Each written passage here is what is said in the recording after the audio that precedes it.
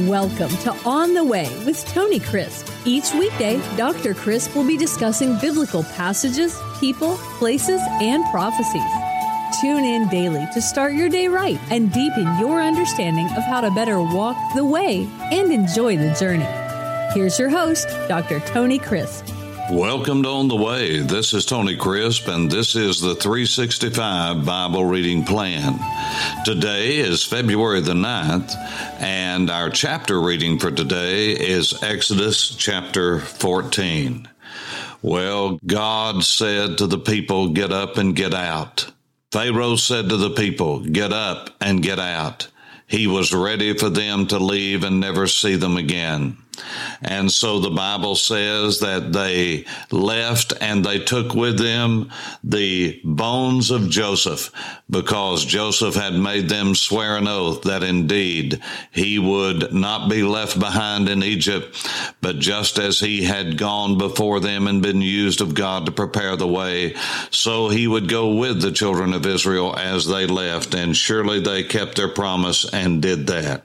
Chapter 14 says, "Now the Lord spoke to Moses, speak to the children of Israel that they turn and camp before Pi-hahiroth, between Migdal and the sea." That's the tower Migdal is, opposite Baal-zephon. You shall camp before it by the sea.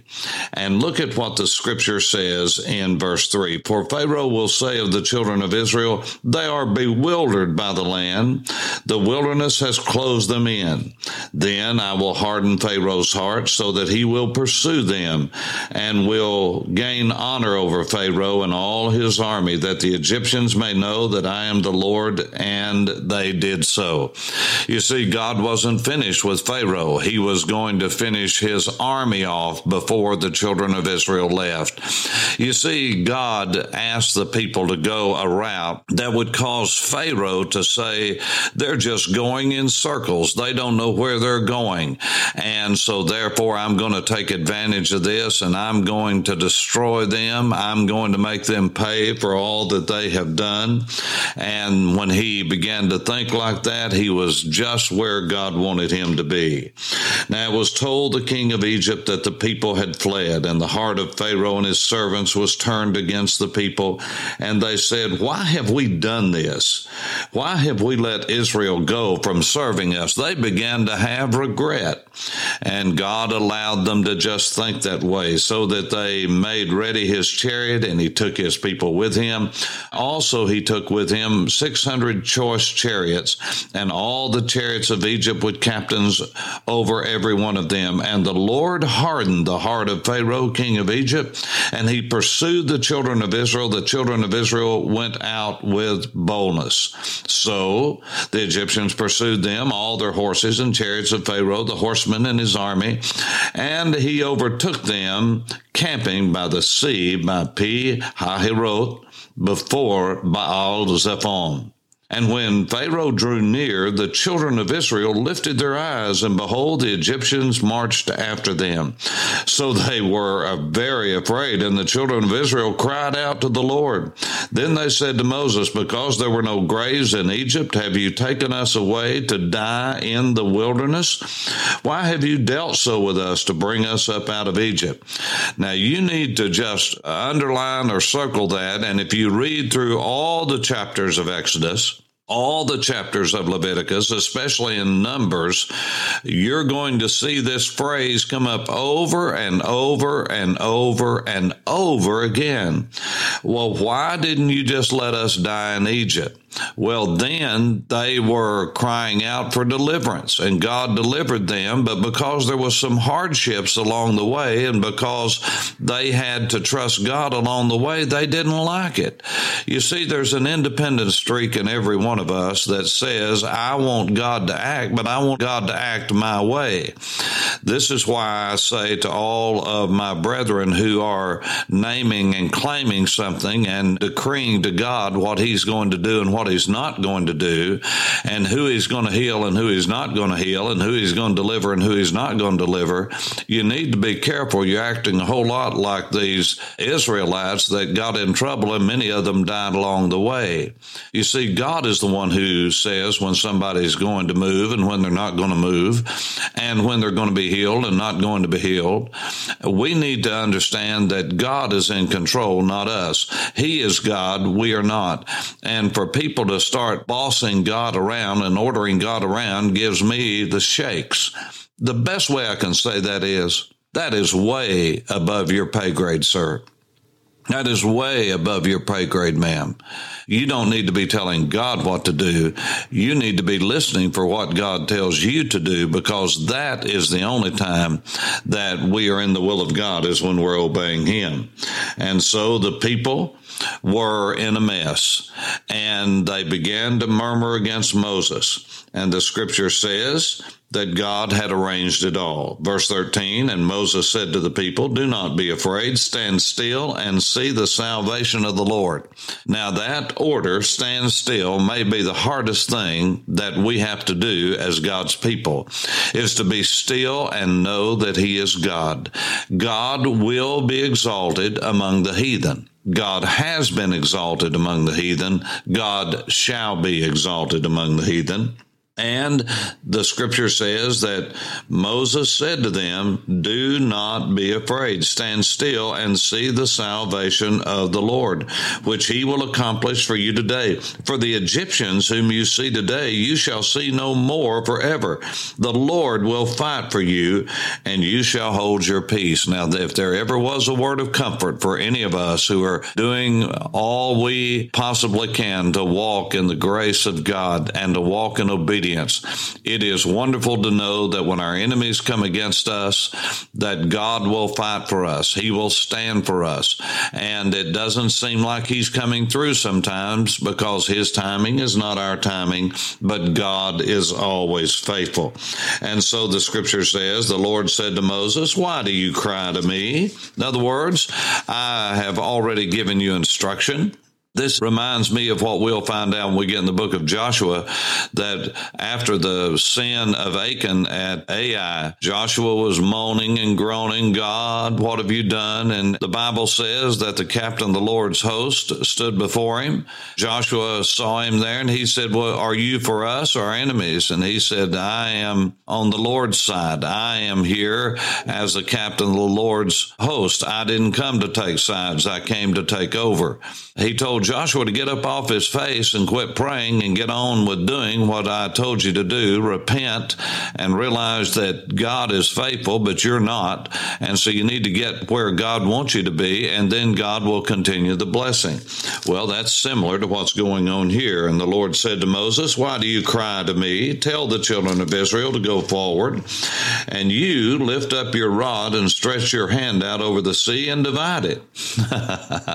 Now, that is a command that Moses, if he ever swallowed hard, that would be one. And the children of Israel shall go on dry ground through the midst of the sea. Now, folks, this is something that had never been done before. This was a miracle of Almighty God. We even talk about that today. When people talk about a miracle, they'll say, well, now, this is not a Red Sea miracle. In other words, there are mighty miracles, and then there are miracles. Now, a miracle is a miracle. That is, it's a divine intervention from God. But there's some miracles that are greater than others. And the children of Israel shall go on dry ground in the midst of the sea. I indeed will harden the hearts of the Egyptians, and they will follow them. You see, God's just laying out the bait, and they are following. So I will gain honor over Pharaoh and over all his army, his chariots, and his horsemen. Then the Egyptians shall know that I am the Lord, when I have gained honor for myself over Pharaoh, his chariots, and his horsemen. And look at verse 19. Here it is. And the angel of God, who went before the camp of Israel, moved and went behind them, and a pillar of cloud went from before them and stood behind them. Here is where we are introduced to the great great cloud and pillar of fire. So it came between the camp of the Egyptians and the camp of Israel. And thus it was a cloud of darkness to one, and it gave light by night to the others, so that the one did not come near the other all that night. You see, what is light to us is darkness to those who are enemies of God. The scripture says the gospel that brings us light is the same gospel that condemns the sinner. You see, what is a savor of life to some is a savor of death to others. Those who receive the gift of eternal life, the gospel is what takes them on angels' wings to heaven. But those who defy the Lord and in the hardness of their heart, that same gospel is what condemns them. It was a cloud of darkness to the one, and it gave light by night to the other, so that the one did not come near the other all that night. Then Moses stretched out his hand over the sea, and the Lord caused the sea to go back by a strong east wind all that night, and made the sea into dry ground, and the waters were divided, so that the children of Israel went into the midst of the sea on dry ground, and the waters were a wall to them on their right hand and on their left. And the Egyptians pursued and went after them into the midst of the sea, all of Pharaoh's horses, his chariots, and his horsemen. In verse 24, now it came to pass in the morning watch that the Lord looked down upon the army of the Egyptians through the pillar of fire and cloud, and he troubled the army of the Egyptians. Now look how God troubled them. This is amazing. And he took off their chariot wheels. In other words, their chariot wheels just fell off. Have you ever heard that saying? Well, the wheels came off. Well, this is where that comes from. So that they drove them with difficulty. And the Egyptians said, let us flee from the face of Israel, for the Lord fights for them against the Egyptians. You see, God got glory for himself. It wasn't that it was the mighty Israelites that were fighting them. It was the mighty God of the Israelites. I pray that that will be said of all of us, that people will look at us and they will see our lives and they will see the blessing of God, and they will see what happens to those that come against us, and they will say, not that we are great, but our God is great. Then the Lord said to Moses, stretch out your hand over the sea and the waters, that they may come back upon the Egyptians and on their chariots, on their horsemen. And Moses stretched out his hand over the sea, and when the morning appeared, the sea returned to the full depth, while the Egyptians were fleeing into it. So the Lord overthrew the Egyptians in the midst of the sea. Then the waters returned and covered the chariots, the horsemen, and all the armies of Pharaoh that had come into the sea after them. Not so much as one of them remained, but the children of Israel had walked on dry land in the midst of the sea, and the waters were a wall to them on their right hand and on their left. So the Lord saved Israel that day out of the hand of the Egyptians, and Israel saw the Egyptians dead on the seashore. Thus Israel saw the great work which God had done in Egypt. So the people feared the Lord and believed the Lord and his servant Moses. The people are out. There has been the crossing of the Red Sea. And Moses began to sing, and Miriam sang, and it was a great day.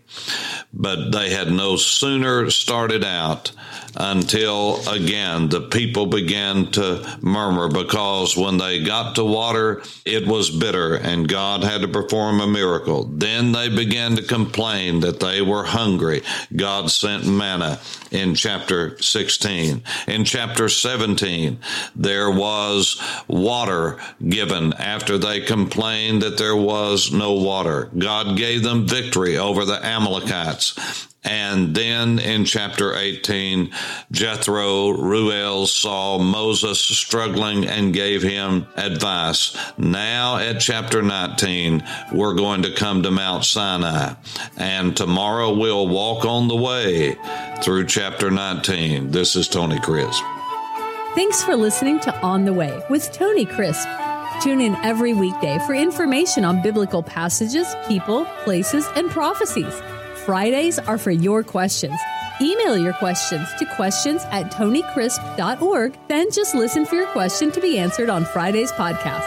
That's questions@tonycrisp.org. Thanks for listening and have a blessed day on the way.